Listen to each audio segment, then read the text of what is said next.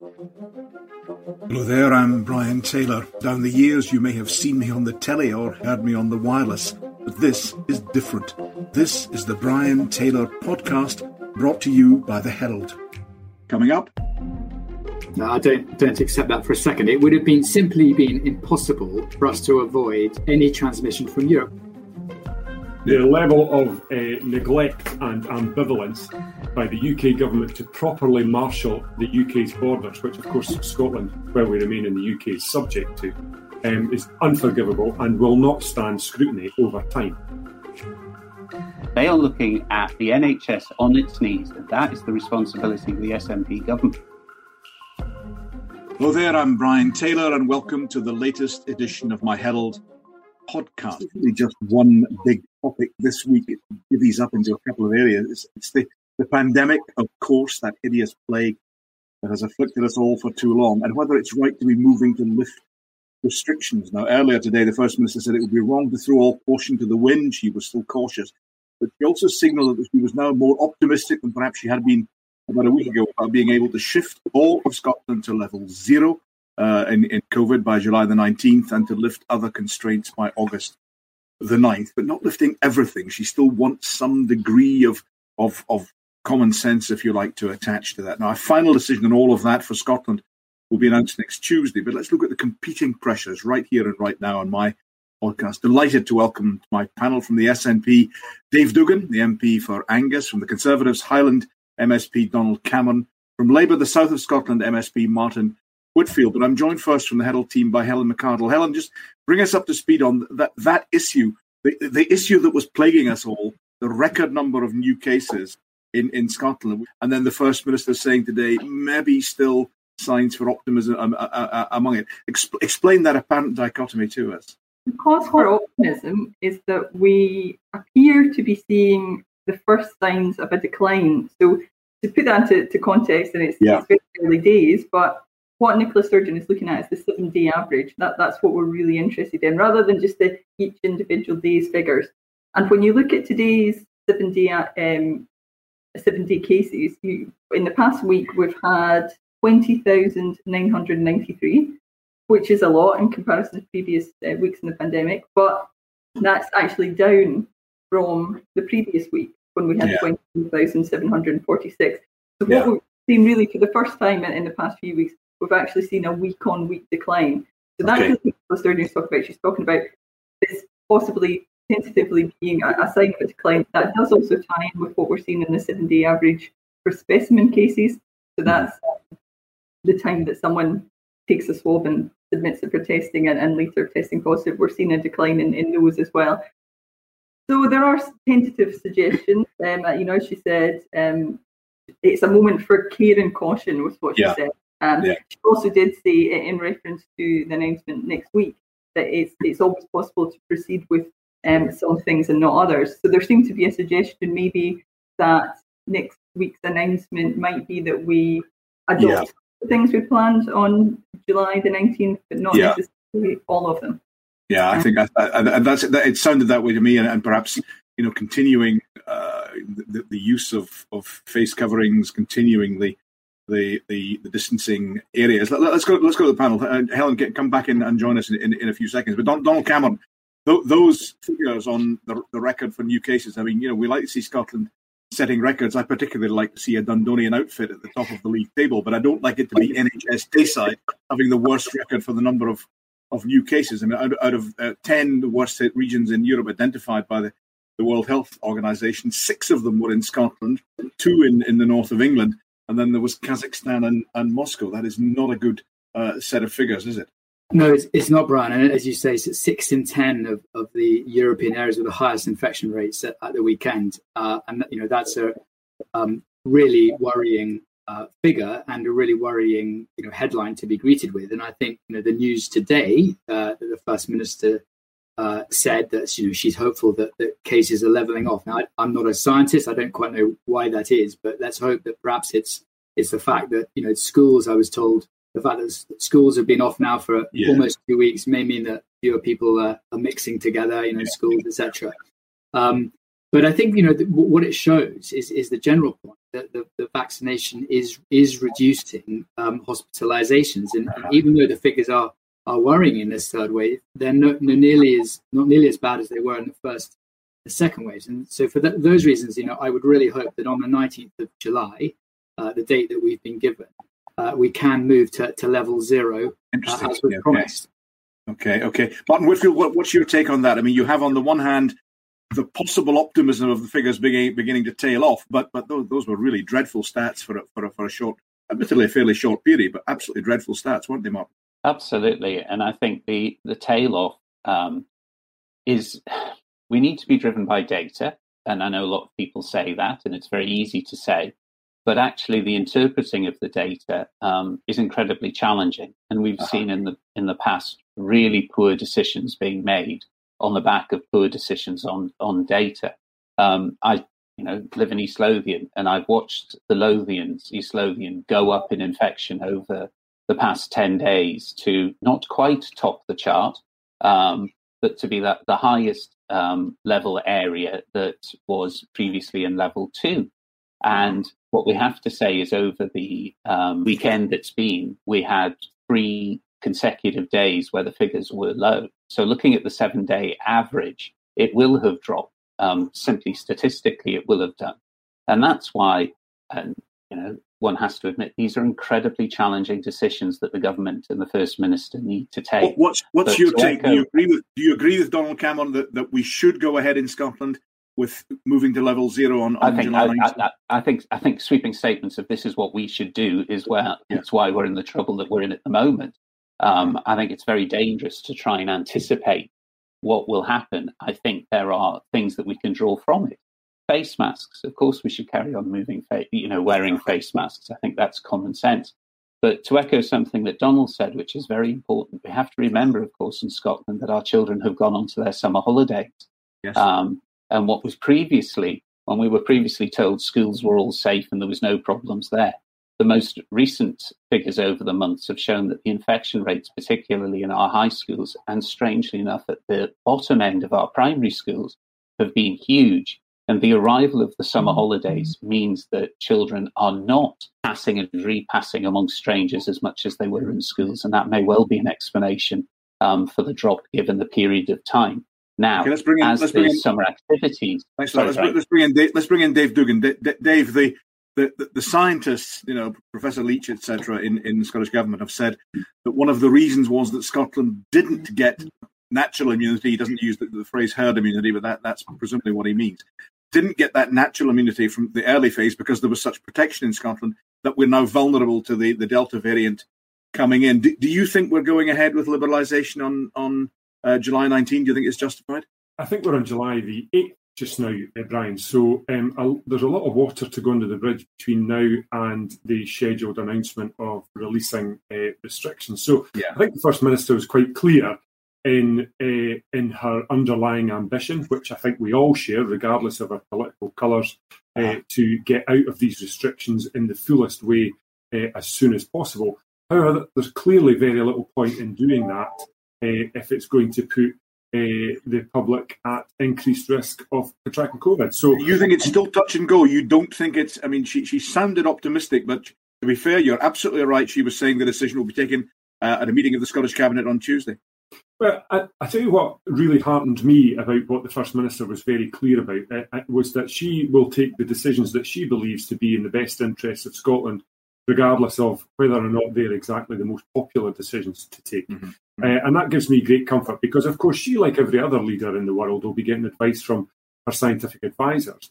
Now, that's advice. She has to make the decision with her cabinet colleagues. And if the decision is going to be unpopular, I'm relieved that she's going to take it. However, I very, very much hope that she's able to, if not go ahead with the releasing restrictions or go ahead with some key elements of it. And I think, it's really worth pointing out, as Martin said, of all the restrictions that we're faced with, wearing a face covering is not really the most onerous. And I'm not cited on why that's such a priority. Thanks. Let's break down some of the issues that arise. Let's talk about test and protect, testing people and then the idea of of isolation. Donald Cameron, your party, the Conservative Party, said basically that the Scottish Government had lost control of that system. What justifies that sort of comment? Well, I think I could give two examples of that, Brian. The first one is that only a quarter of COVID positive individuals are being interviewed within 24 hours of appearing in what's called a case management system in the most recent week. That's significantly down on a month ago, where sort of almost 2/3 of positive individuals were interviewed within 24 hours. That's one example of the system not working.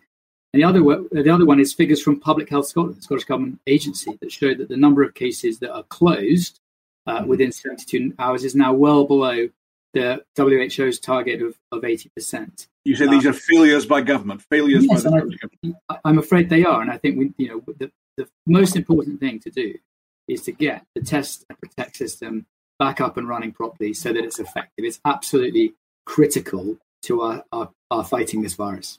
Dave Duggan. Well, I'll tell you what I know, Brian, about test and protect is the extraordinary work that public health professionals are doing in Tayside and health boards across the country. The way that my daughter is testing herself, or was, to go back and forward to school, the amount of times that young people that are known to me have been isolating from school. I think there's a tremendous amount of effort gone into making sure that where positive cases are identified in Scotland, the appropriate measures are taken to prevent that from being. Yeah, but what about? I hear what you're saying, and I echo your sentiments. But what about Donald Cameron's point? The WHO standard is to close 80% of cases within 72 hours, within 3 days, and for fully 2 weeks, we haven't managed that in Scotland. We haven't done that. Now that's falling short, is it not?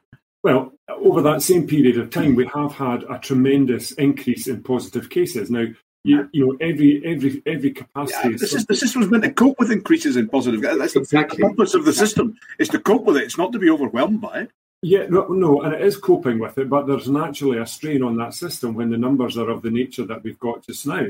And I think, it would be a little bit more concerning for people in Scotland if we had a particularly marvellous system operating elsewhere in these islands, but we don't. This is imperfect, and a lot of people are working tremendously hard to make this work. But, I never used the word overwhelmed, Brian, but it is under tremendous strain. Okay, Donald, come in again, and then Martin Whitfield. Donald, please. Yeah, no, I was just going to make the point today that you made. I don't think it's a defence to say, well, cases are really high. I mean, the system has to be effective when cases are high. It has to work, when it is under strain. Martin, well, just on that. Yeah, please, go on, Dave. I take Donald's comeback, but the problem that we've got, and as I say, I'm not suggesting for 1 minute that test and protect is without issues. I'm not suggesting for 1 minute that it's doing everything that it's absolutely we need it to do. It's under tremendous strain, if I've said. However, we have a system operating in England, the track and trace, which is colossally expensive, potentially £37 billion. Its sole objective was to stop a second lockdown, and we're coming out of a third lockdown. So, I mean, I'm not certain that taking too much of a moral high ground is where Conservatives should be in this space. Martin Whitfield, on this point about test and protect. On test and protect, I don't think anyone has said that any of the individual members of staff or indeed the teams across the Scotland, are not working extremely hard. But the reality is that they too are being struck down with people having to go off, having been exposed to COVID. We should have learned from the initial failures of our test and protect system. We should have learned from the first lockdown. We should have learned from the second. We should have entrusted the local authority teams, who are the experts in this, rather than trying to have an almost centrally controlled method. And I think as the numbers rise, as Donald has said, own the failings of test and protect, not at the level of people picking up the phones, but at the level of the management and the organisation of it. And Dave raises the question about, his child testing before she went to school, as did my children. But we look at the statistics of the testing that took place in schools in the last week before the summer holidays. And for children at S4 upwards, it was way, way below 6%. Those sort of levels, are completely inappropriate if you're trying to use the data to make a decision. Dave Duggan, come back in, please. Yeah, no, I'm deliberately not challenging Martin on those statistics, but as a little bit of background and contextual information, that's because an awful lot of senior phase pupils weren't attending in that last week. No, they were. The senior phase had to stay on until the end of term this year. That was a requirement under the alternative assessment model. They didn't go off on exam leave as in previous years. They were all supposed to be there till the end. And the low lateral flow tests in schools were over the last 4 weeks of schools declining. And when the government were challenged on this, there was no answer. There was no answer to it. And yet we talk about the need for data. And without that, there's no way that you can make assessments about the value of whether you're sending bubbles home, selling individuals home. Let's bring in Helen here. Helen McArdle, the First Minister has said, constant endeavour to improve and upgrade, test, protect, constant endeavour to make the vaccination programme, if you like, more receptive. You've got mobile centres. She's under pressure on these, isn't she? And having to respond. Yeah, I think there's no doubt that in the last few weeks, the introduction of things like the mobile vaccination vans and the drop-in centres was all about trying to get that. But I was having a look at some of the vaccination stats before I came on, and it does look like it's quite stubborn around the kind of the over 40s. We're kind of getting up maybe around about the 80%, and then it's just kind of stalling there. There's no doubt that we wouldn't see the kind of levels of uptake that we have seen in older groups, and maybe that's just to be expected, and it's nonetheless higher than what we maybe thought at the very beginning. I was very struck by a remark the First Minister made. She said, "We're all thoroughly sick, thoroughly fed up of this." It was as if she was, recognising that there's going to be a degree of frankly, consumer resistance to further constraints and further appeals, but she's saying, please just give it one last go, wasn't she? Yeah, because I think that's also interesting, maybe in relation to the test and protect issue as well, that one of the things that was kind of mentioned over the weekend that hasn't cropped up is one of the difficulties, I suppose, that test and protect are coming up against now is a reluctance of people to comply. People, especially if they are either fully vaccinated, or even just partially vaccinated, or as you say, because they're just sick and tired of things. People's willingness to self-isolate is declining. We're hearing of things like people just hanging up the phone or refusing to answer, or contact tracers getting abused, for trying to do their job. So I think that is a factor within it. Yes, it's true that certainly Test and Protect hasn't been able to meet the target, which is very important, right? Donald, thanks, Helen. Donald, I saw you nodding there. I mean, it is that there's a weariness, isn't there, and that can lead to a lassitude generally, and then perhaps complacency. I think Helen's put a finger on it. I think this is a real problem because I think compliance is beginning to fray quite seriously, and I think it's so far it's been our one of the biggest weapons that we've had. The ability of the public, I think, surprised everyone, and the willingness of the public to comply with very strict, and invasive rules on their personal liberty. And I think that that's one of the dangers, and I suppose it goes back to one of the things I said at the start, which is why I hope that we do move to level 0 in 11 days' time, because I think people are expecting that, and they need the certainty. And I think that to deliver on that commitment is really important because it will help public compliance, which I think, as we've seen over the last few weeks and days, is beginning to shatter. So you have to give people something to get them to comply with the rules and regulations. I mean, this has killed this disease has killed thousands, hundreds of thousands. I think people need certainty, and they need to know. And I think one of the problems is that rules have got more and more complicated, or at least and also enforcement is becoming a lot more inconsistent. And the compliance brand, you're saying, should you give people something to incentivize them? I mean, that's not entirely unusual. I mean, other countries in the world have done that. They've either provided people with hotel accommodation, they've provided them automatically with financial incentives to do it. We've always relied on self-isolation grants, which is I'll come to the question of the NHS in a moment. We've got a great question just come in from the audience, an audience show. So Janine says, does the panel consider, Donald, I'm going to put this to you, does the panel consider that the Delta variant, that's the one that's causing all the problems now, washing over us in the third wave? She's asking, would that have been preventable had the UK government closed the border to incoming flights from India in Yes. Who said yes? That was me, Brian. Go on then. We'll go with you, Dave. The level of neglect and ambivalence by the UK government to properly marshal the UK's borders, which of course Scotland, where we remain in the UK, is subject to, is unforgivable and will not stand scrutiny over time. And it was all predicated around the UK wanting to curry favour with the Indian Prime Minister and not upset Boris Johnson's scheduled trip to India later on. And it was a scandalous abdication of responsibility on the part of the UK government. Donald Cameron. No, I don't accept that for a second. It would have simply been impossible for us to avoid any transmission from Europe. We're a connected international country.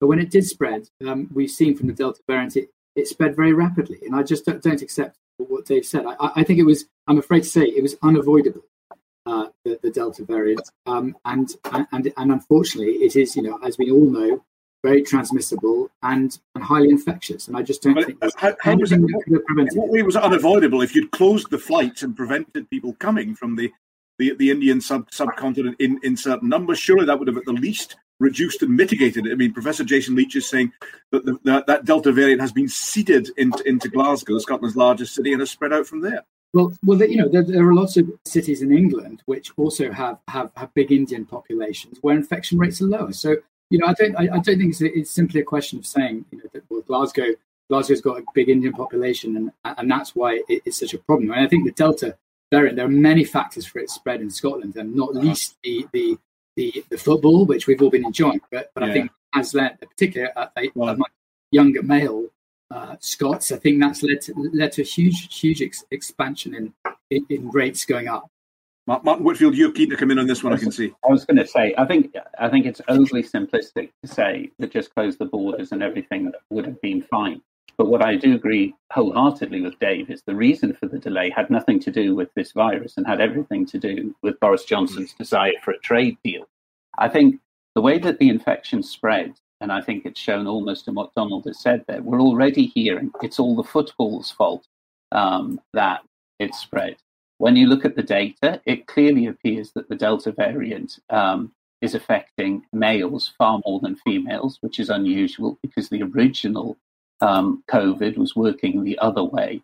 But we also have the fact that obviously a significant proportion of the population is vaccinated and double vaccinated, although that's not an absolute protection against the COVID. I think everybody will probably know somebody who's been vaccinated who has recently proved positive for COVID.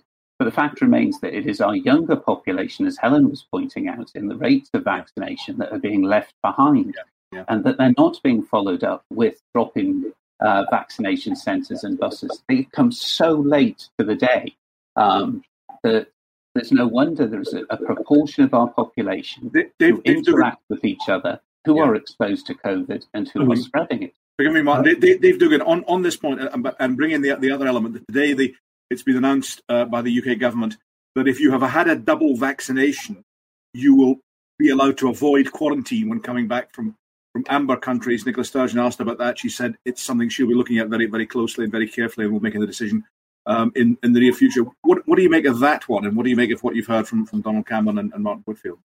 I think that's very positive. I mean, one of the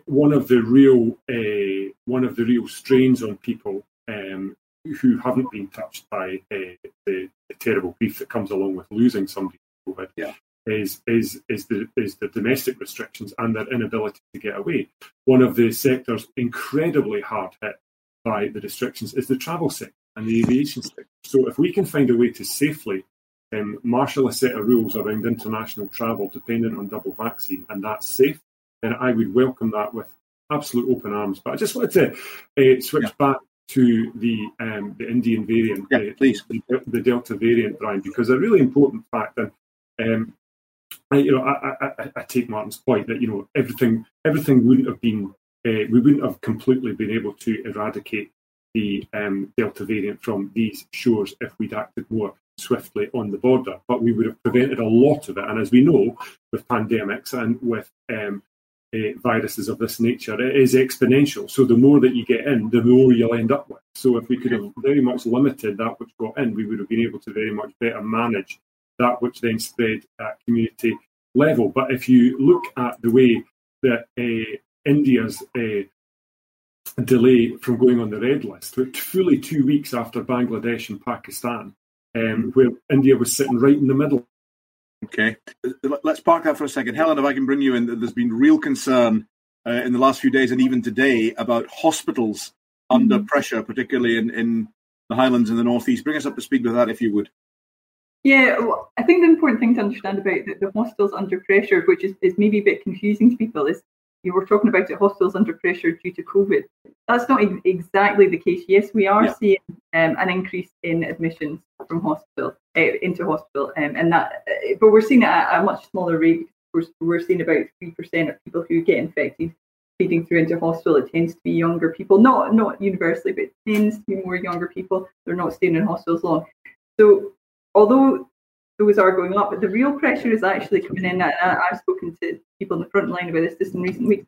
The pressure that we're actually seeing is much more to non-COVID. So you've got accident and emergency departments, which in the past month or so have gone back to pre-pandemic levels. Now, you're talking about pre-pandemic summer levels. Yes. Now, summer tends to be, funnily enough, the busiest time of the year. But under normal circumstances, attendance levels at summer, maybe they're about 28,000 people a week. But most of those people would have relatively minor illness, broken bones, kids out playing, having an injury, that kind of thing.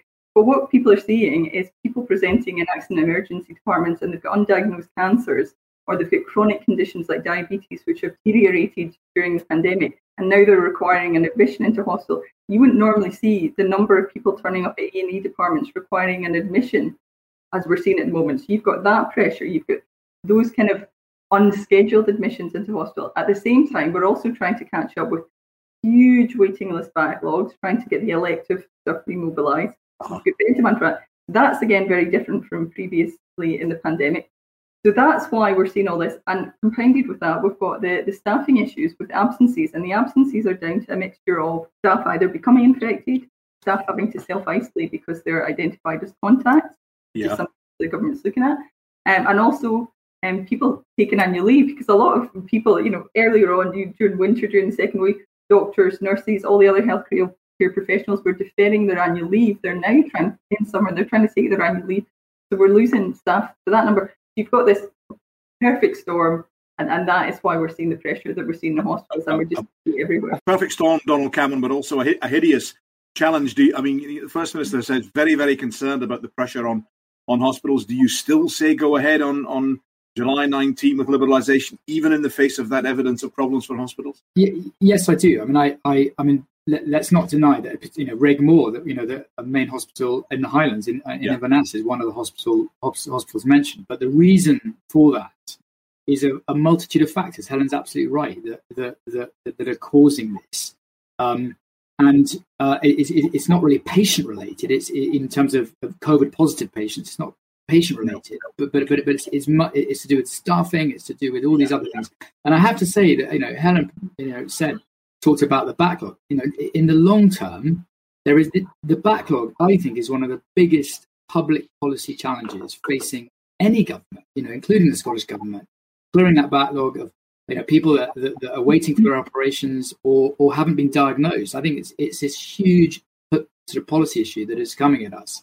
And it goes to show that ultimately we have to strike a balance between, protecting public health, protecting COVID infections rising, preventing hospitalizations, but at the same time, these long-term issues like the backlog in the NHS, have to be balanced against that.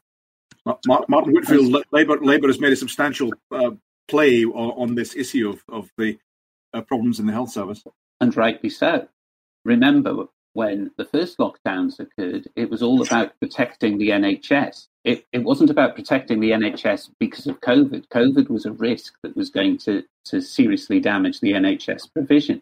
Yeah. And we managed to protect that by cancelling operations, by suspending cancer diagnosis. And what we're seeing now is the consequence of that. Now, we were supposed to have a 100-day post-election plan from the SNP. We were supposed to have the NHS recovery plan coming out of COVID. And here we are at the first step, and it's falling apart. And it's falling apart because, as Helen has said, opening up all of the capacity to the NHS on the backs of workers who are exhausted is causing huge problems. This should have been anticipated. It was always going to happen. How can that possibly be talking about it happening this is a pandemic.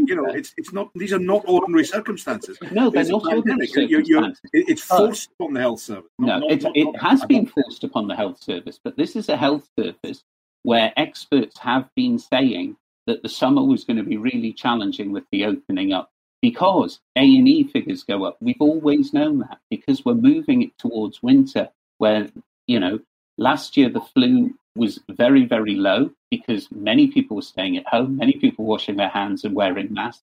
This year we are likely to have another flu epidemic and we need to protect against that. This was known by the people who were working in the NHS. Why wasn't it known and planned for better from government? Dave Duggan, the SNP were asleep on the job, according to that accusation.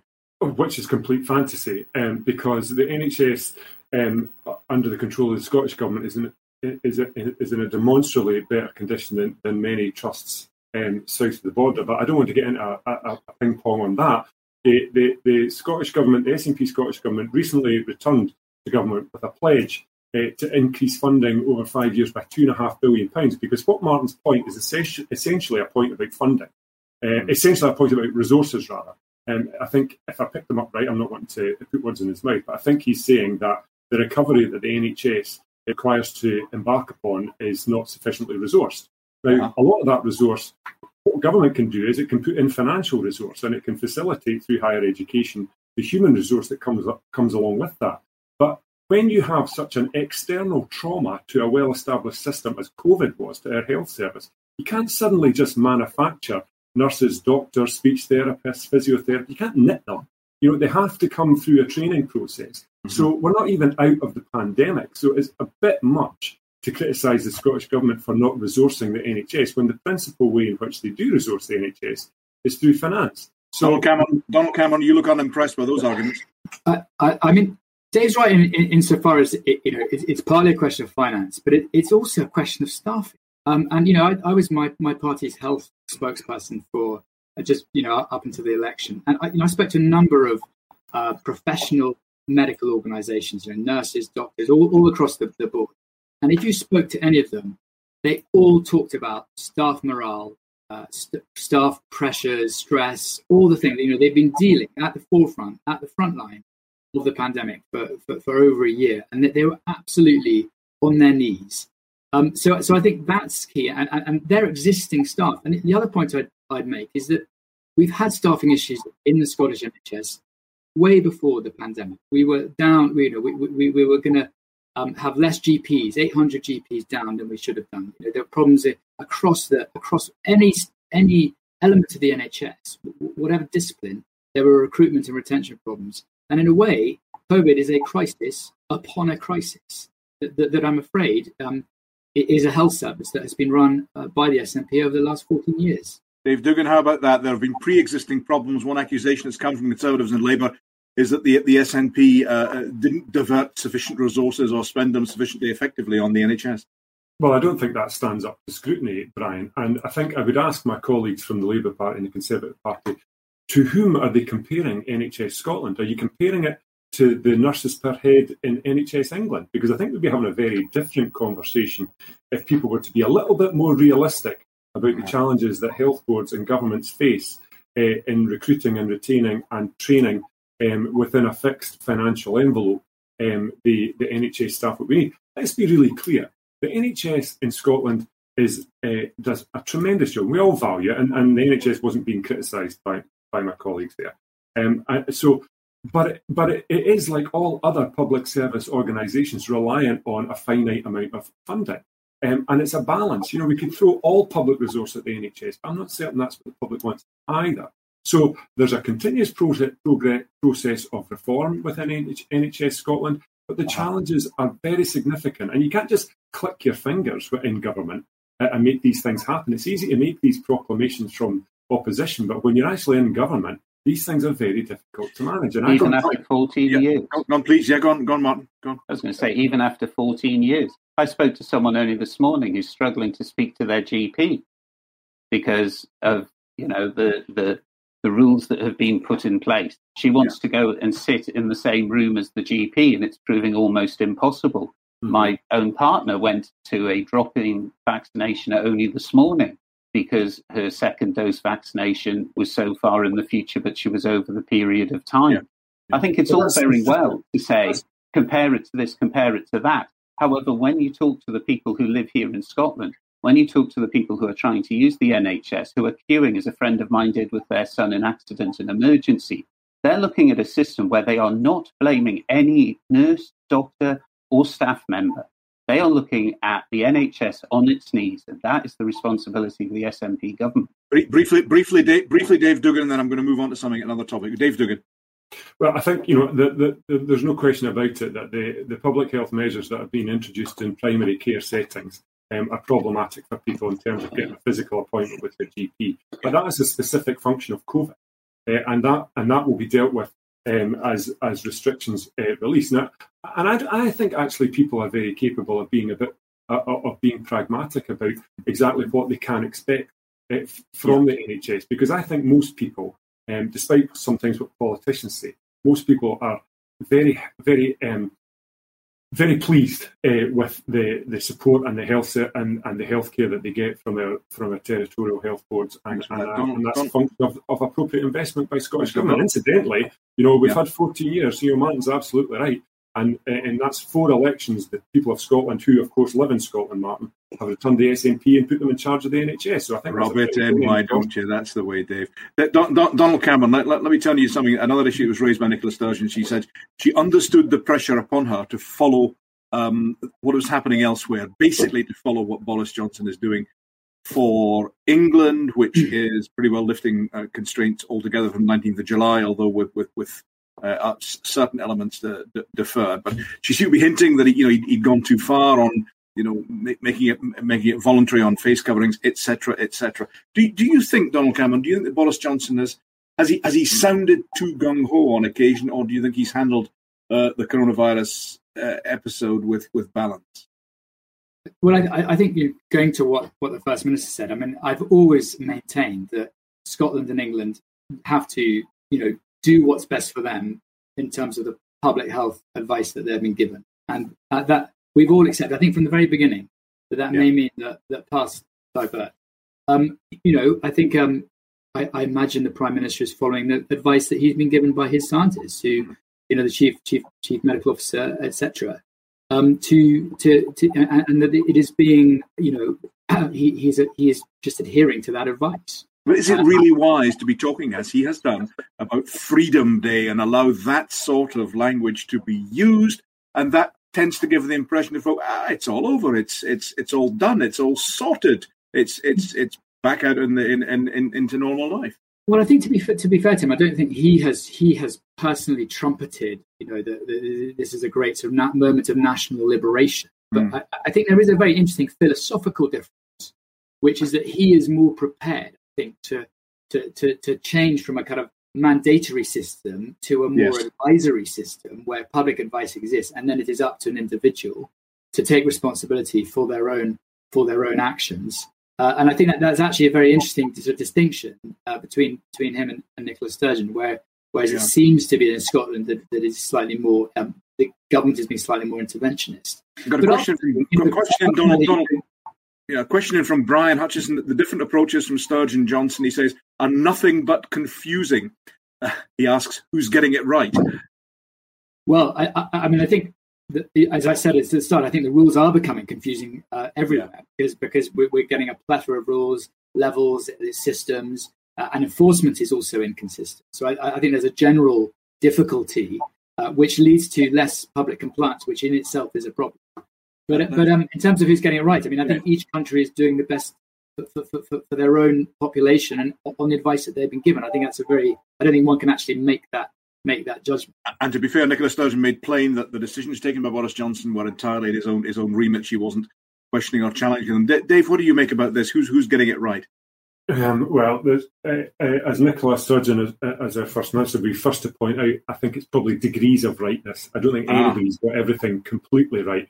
But a point I made yesterday in the SNP's opposition debate on COVID contracts in the House of Commons, if you look at the United Kingdom, which, let's be clear, is an island nation with a developed economy and a sophisticated healthcare system, we've still succumbed to 128,000 deaths from COVID, and we have an extremely high death rate per million, way above what Ireland's got. Ireland succumbed to 1,011 deaths per million. Japan, another island nation with a sophisticated healthcare system and a developed economy, has succumbed to 127 deaths per million. So, unfortunately, in my view, for Scotland, we don't have our hands on the big levers. We don't have our hands on the Treasury, on the Department of Work and Pensions, and on the borders, and on various other things. So we couldn't take those macro decisions that the UK had to take at the start. So we're lumped in with that too. Yeah, just still on that, Dave. Just still, you've raised that. Let's stick with that. Your party has been very critical of UK government support for the economy, particularly the plans to remove the uplift in universal credit. Well, that's correct. And I think there's very little in this COVID crisis shows the disconnect between ministers in London and ordinary people and communities up and down these islands. This has been a tremendously difficult time for people, with people in receipt of benefits having that universal credit uplift to help with the additional cost. The Chancellor says that was introduced for a crisis, and the crisis is demonstrably passing. Yeah, well, that maybe it is in the kind of world that the Chancellor lives in, but I can guarantee you, for universal claimants in Angus and elsewhere across Scotland, the crisis is not disappearing. We've just heard from Baker Hughes and Montrose further job losses. If he thinks that the public health situation is inexorably linked in real time to the economic situation, he's kidding himself on. People are facing real hardship who are in receipt of universal credit, and the fact that they cannot wait, over and above the 3 million people they haven't helped at all, that they cannot wait to pull back this £20 uplift, it shows an unappealing and uncaring side to this UK government. Martin Whitfield, then Donald Cameron on that point about assisting the economy and universal credit. Martin first, please. Certainly, I would echo what Dave has just said. Universal credit has fallen apart, but then to remove the £20 uplift so soon is ridiculous. It should have been made permanent. It has managed to help people who are in dire need through an appalling time. I visited a food bank only last week, and again, the numbers of people who are having to visit the food bank are rising exponentially, and they're not just unemployed people. They are people in work. They are people who are struggling, who have an income, who require universal credit to build that up. And now these people are being hit in the face by saying the £20 uplift is going to be taken from you. And just as Dave said, far from the end of this pandemic and how it will affect people. Donald Cameron. I just disagree with what Martin said. Universal credit has not fallen apart. Universal credit as a system has, not only survived this pandemic, it has worked. It is this new comprehensive system has shown that it can be effective.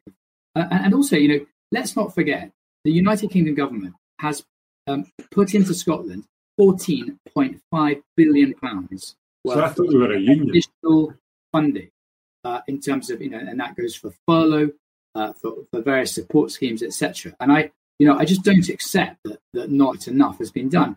And ultimately, we can't carry on with something like furlough forever. It has to.